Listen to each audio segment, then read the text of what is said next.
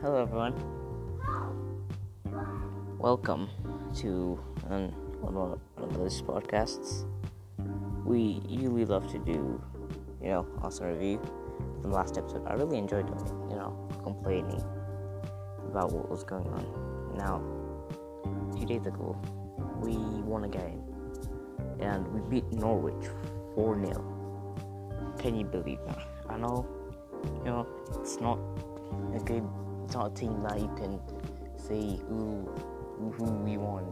It's not a team you can be proud of winning against. It's a team that you expected to win against, So, yeah, we did a good job on winning. In terms of the formation, we played 3 defenders, 4 midfielders, and 3 forwards, and Aubameyang was playing on the left wing,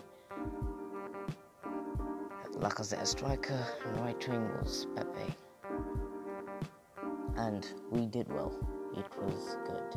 Tini and Koscielny both played. Regarding they play on the same position. Koscielny was put back. He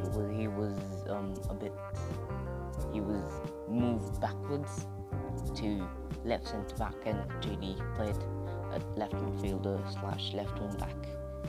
And the formation worked. They were really playing Aubameyang in. They were really doing a good job. They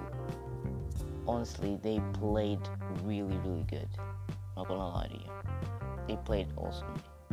It was one of those midweek games, and the Premier League is the only thing that matters to me comes in football, and also European football. But the domestic cups, I don't think I'm a huge fan of, because they even really give you money, I guess, and a bit of reputation here and there.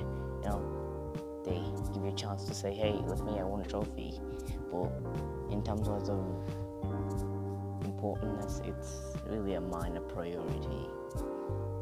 We were winning and we played good. Aubameyang scored 2 goals. He was man of the match, and in my perspective, I think, he was good.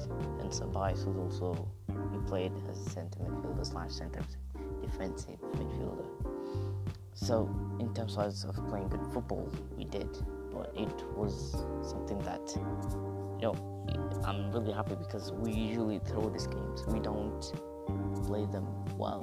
We just play to play.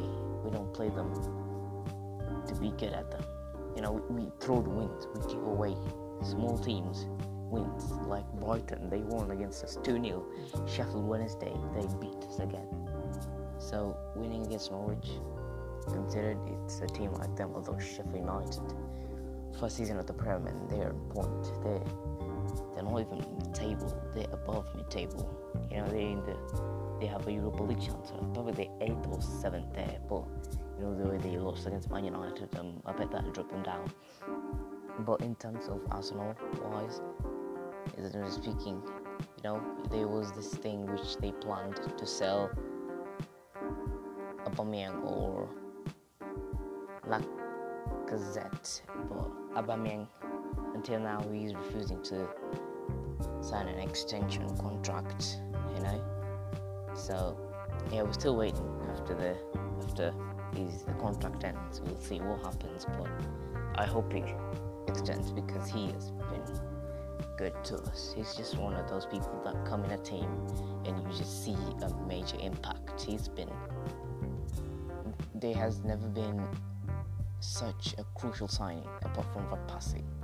Like he has been, and Thierry Henry also, he has been fantastic. That in the modern day of the Premier League, any team can win. So it's usually something good when you win a game. It's not, back in the day, if you're a top club, you were always gonna win. Remember Arsenal won, they were the Invincibles, and that used to happen there and there. But I just, when the Premier League returned, I really didn't want it to return, because we were playing like crap. We were just putting formations that didn't suit our best, most important players. So we couldn't cooperate in a way.